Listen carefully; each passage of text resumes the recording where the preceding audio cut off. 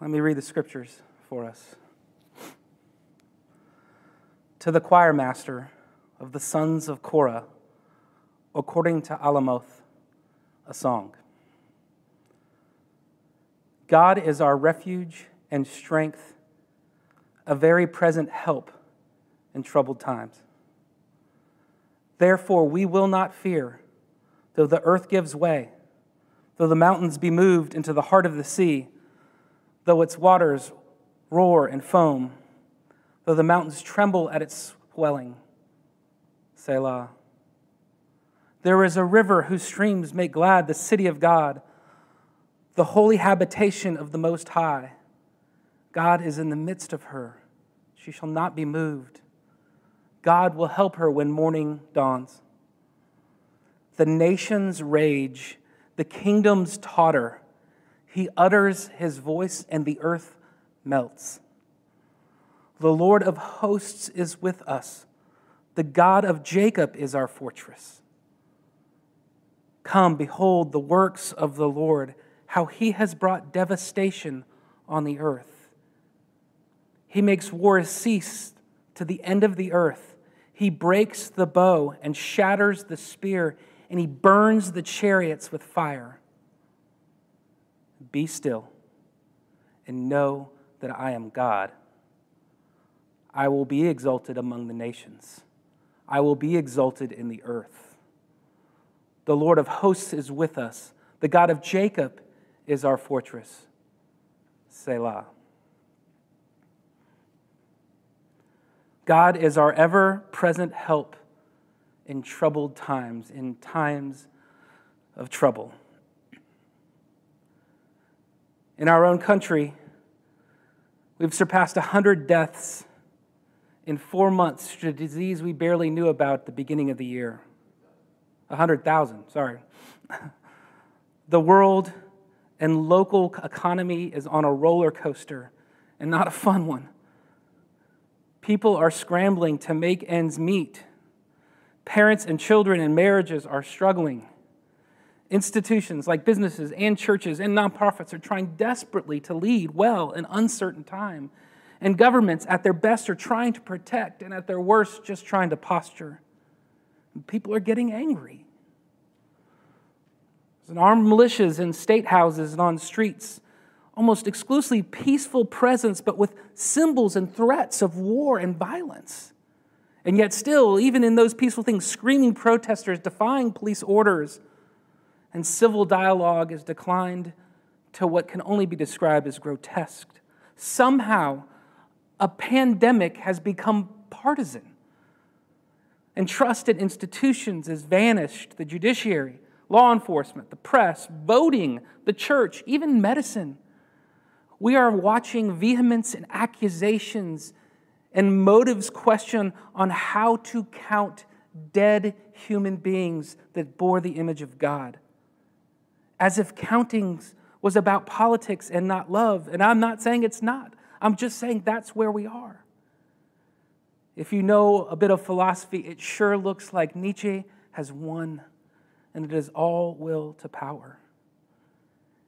And I haven't yet mentioned Ahmaud Arbery, who was tracked down and murdered, or Breonna Taylor, who was shot in her bed, or George Floyd, the utter tragedy and horror of a bound man calling for his mother and begging to breathe for 8 minutes with a knee on his neck.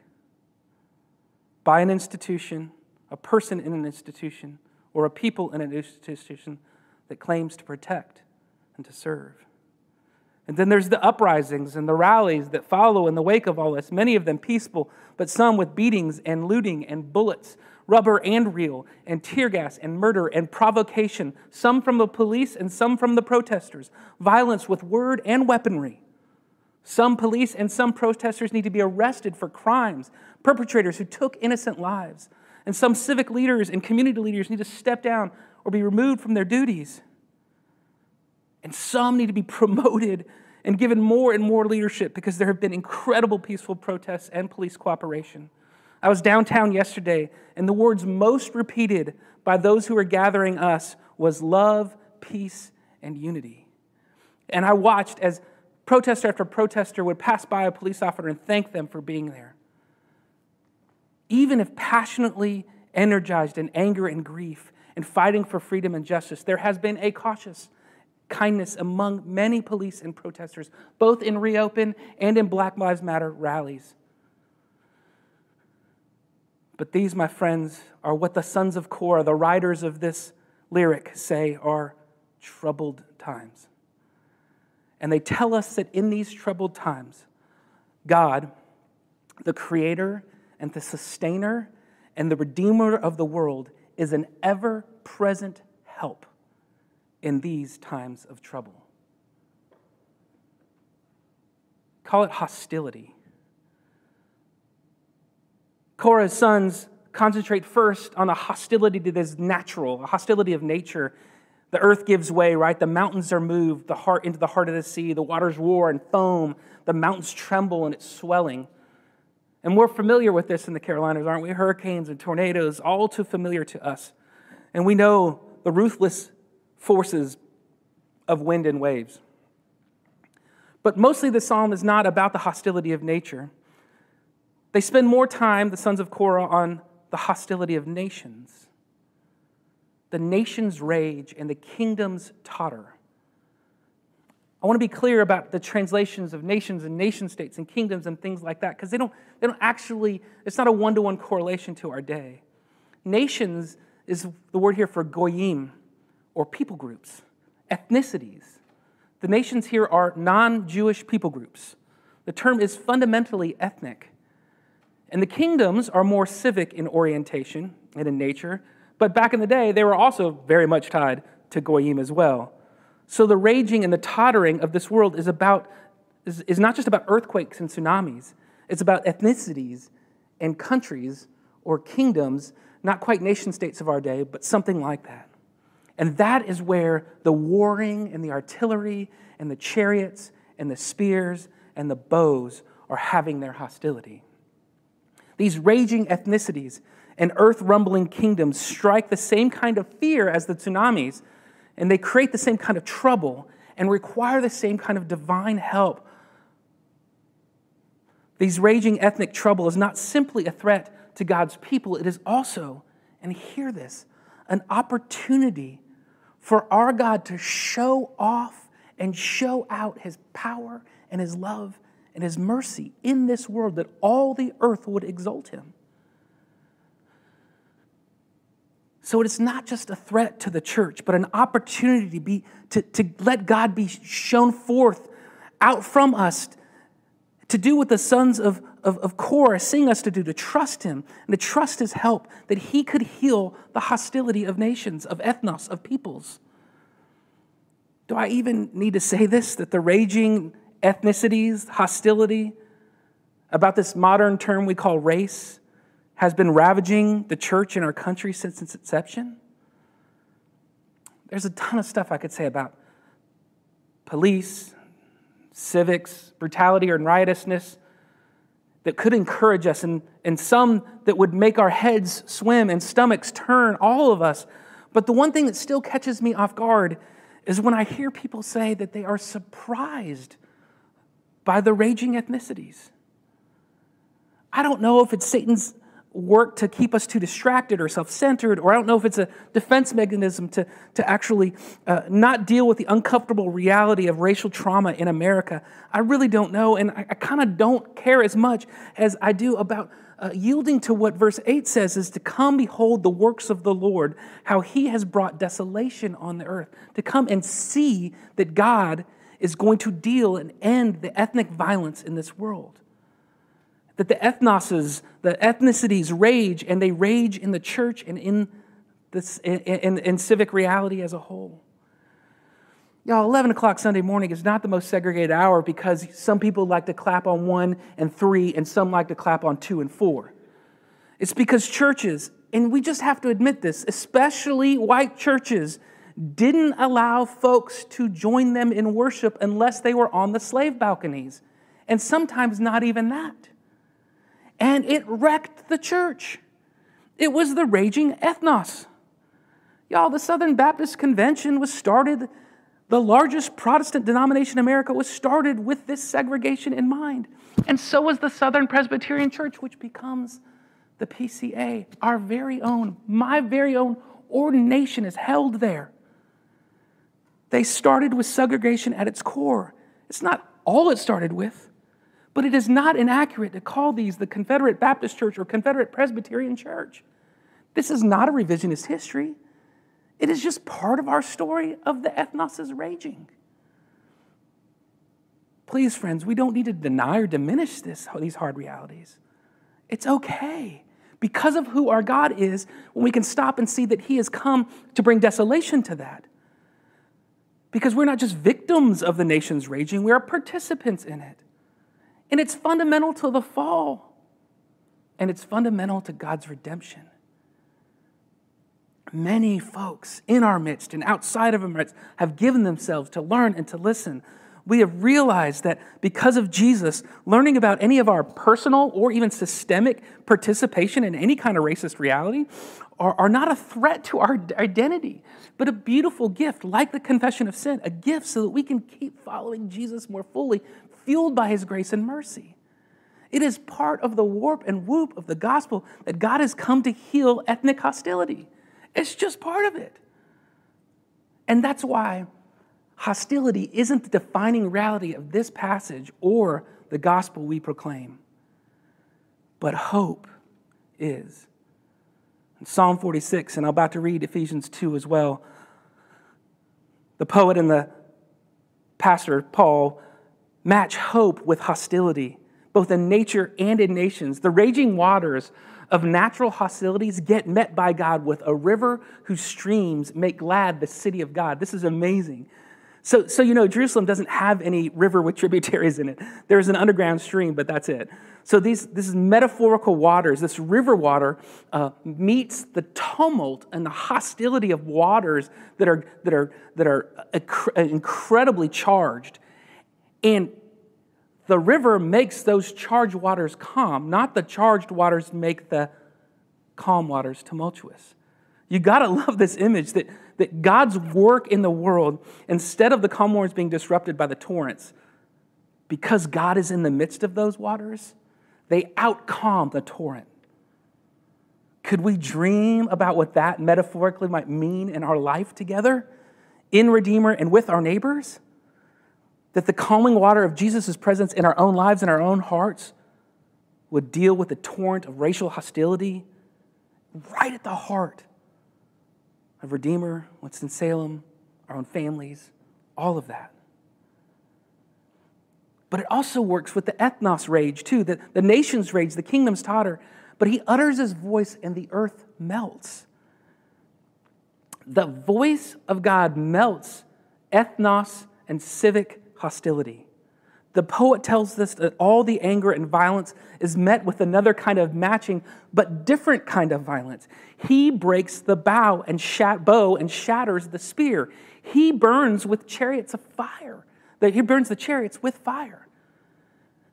It's kind of this God-ordained violence that is violence against violence, violent against violence. A hostility that ends hostility by being hostile to hostility. A rage that ends the rage. And only God can pull that off, to make wars cease to the end of the earth by his own warring against war and weaponry. This is why the Christian church has always been a nonviolent activist community, because we know that justice is in his and judgment is in his hands and not ours to take up. But that God will rule and reign and not be mocked. That his love and his power and the clarity and beauty of his kingdom will bring desolation to the warring. He will pursue justice, and it will end in peace. And in some amazing way that only the divine the presence can do, that only God, the triune God, can do, he can fight fire with fire and end fire.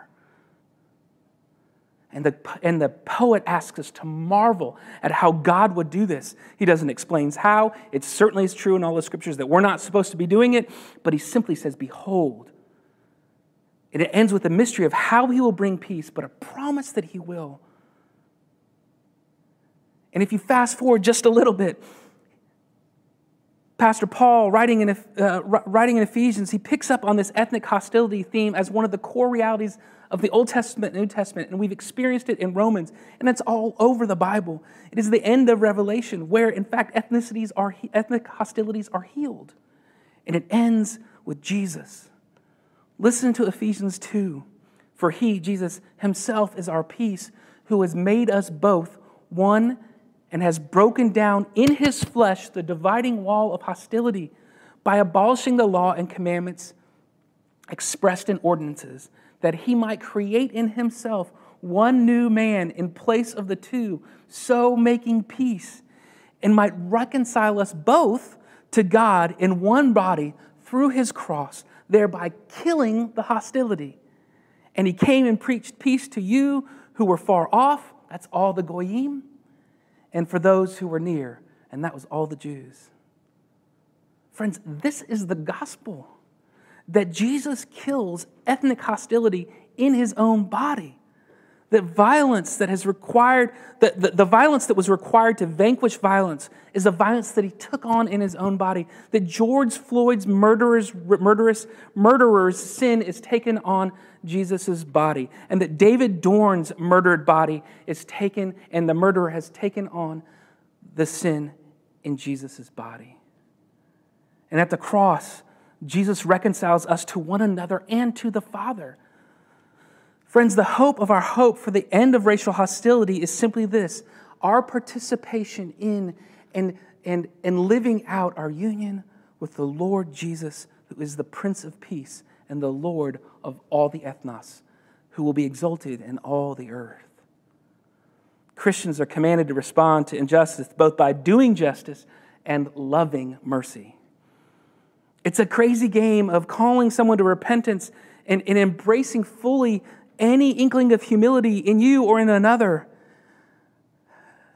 I need to keep learning and repenting and learning and where I'm raging wrongly. I got an inbox chock full of comments from things that I have not done that I probably could have done, or things that I have done that I could have done differently. I was doing too much or too little of this. And here's the problem. Besides the fact that they could both possibly be right, my own solution for this is fighting for self-justification. And yet what I'm called to do is return to the Lord and beg for mercy and see what's true, to keep doing justice as best as I can see it and offer kindness and mercy amid it all. That I won't retaliate and respond with my own rage, but with justice and love. That I'd be able to so heavily rely upon Jesus, and that I would be able to do that together.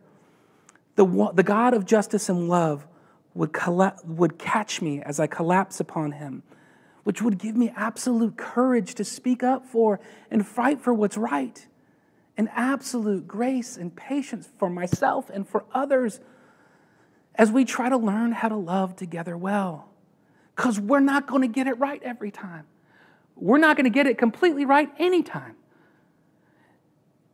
And of course, always being willing to repent wherever we can, over and over and over again.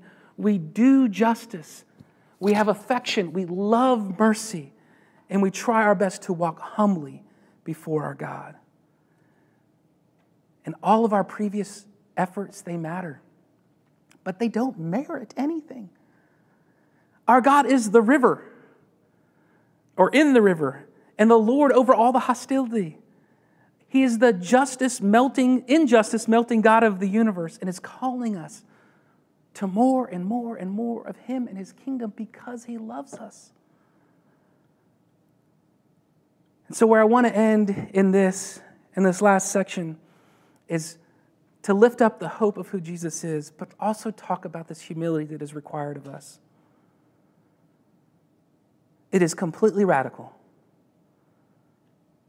that in this psalm, our response to racial tension in our day and age is not just to acknowledge the hostility and have deep and profound hope in our Savior, but to actually humble ourselves in light of it all.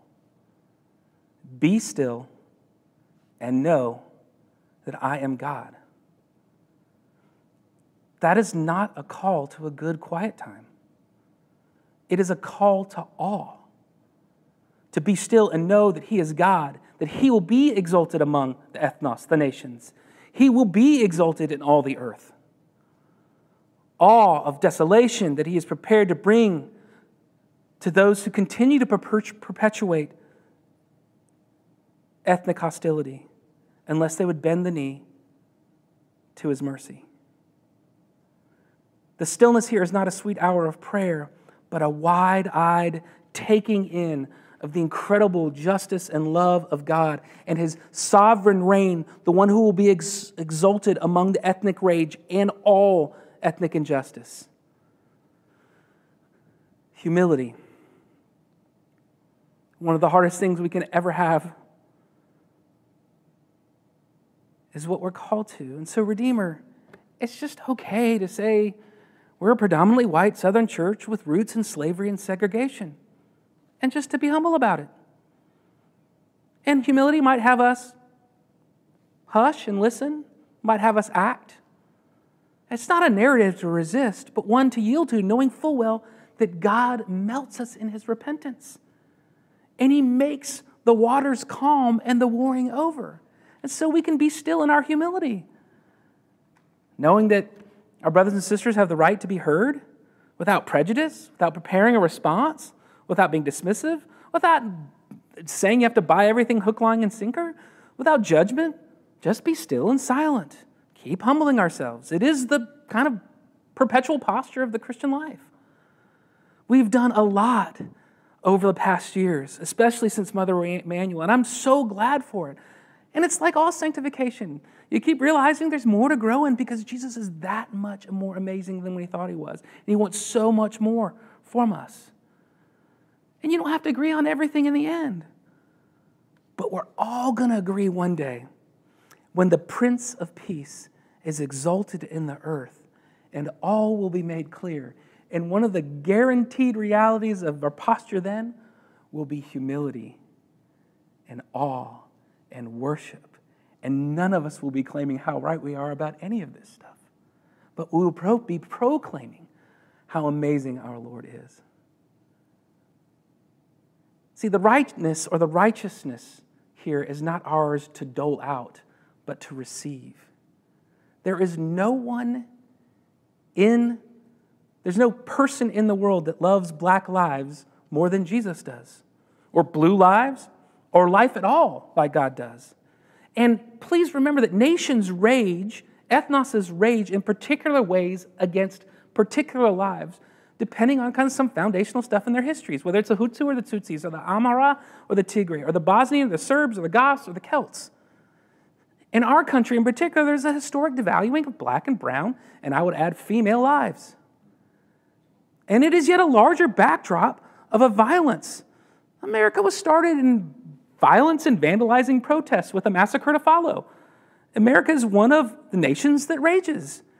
It's not all America is, just like any other country in the world. It has some amazing realities to it, and I am glad to be one. But we are of the nations that will be humbled before this Prince of Peace, where he's exalted above all the nations. And the humility of silence is what follows in repentance, because grace always flows downhill. There's a refrain in this passage. It's a refrain that kept bugging me. The Lord of hosts, which is a war term, Sabaoth, the Lord of hosts is with us. The God of Jacob is our fortress. By the way, this is like Luther's favorite psalm right here. This mighty fortress is our God. The God of Jacob is our fortress. Why the God of Jacob? The term Jacob means supplanter. Why not the God of Abraham or Isaac or Israel, what Jacob's name was turned into? No, the sons of Korah, with their lyrical genius, have us singing about God who would vanquish and protect and forgive and bring restoration to Jacob the trickster. That name. Do you see the irony and the hope here and the encouragement to humility? God promised to be gracious to Jacob. That means there's not just hope for an ethnos or a nation with a legacy of being oppressed. That means there is hope for an ethnos with a legacy of oppressing Can you believe how amazingly gracious God is to do such a thing? That he didn't just destroy the Southern Presbyterian Church in America, that he was long-suffering and patient through the power of his Son, that he would destroy its own chariots and shatter its own spears, that our forefathers used to usurp the very kingdom of God. That's not all they did, but they did do that. That in Christ, God would not ultimately count our communal heritage of racism against us, that our individual struggle to understand our black and brown brothers and sisters would not be left to our own, but that we would have God in the midst of the river, of the city, helping us, growing us, teaching us again his ways. Through his forgiveness, he would restore us to himself and to the very people we've been raging against with one another. This is a kindness beyond measure. This is the gospel of Jesus. And that he would now make us instruments of his love and justice and peace, that he would beckon us once who were enemies of his kingdom to be people who now participate in the breaking down of hostilities in our land and our day. Praise be to the King of power and mercy, the Lord Jesus Christ. The God who would forgive and transform not just the hostility of others, but forgive and transform the hostility in us. It is an amazing grace. There is so much good news that Jesus is doing here. So we keep swimming in the river that makes us glad and keep being in awe of the God who is our ever-present help in times of trouble. And what we will experience is a taste of heaven. I really want you to stay on, because Kurt Anderson sent Pastor Tripp and I a gift, and I've sent Pastor Tripp and me a gift, and it's a YouTube video and it's a taste of heaven. And so we're going to postlude with that. But it is Amazing Grace sung again in 50 different languages. It was sung for COVID, but it just works perfectly for this song. That the reason we're united and that the nations will stop raging and the hostilities of ethnicity will end is as we yield to the reign of the God of justice and the amazing grace of our Lord Jesus. Amen.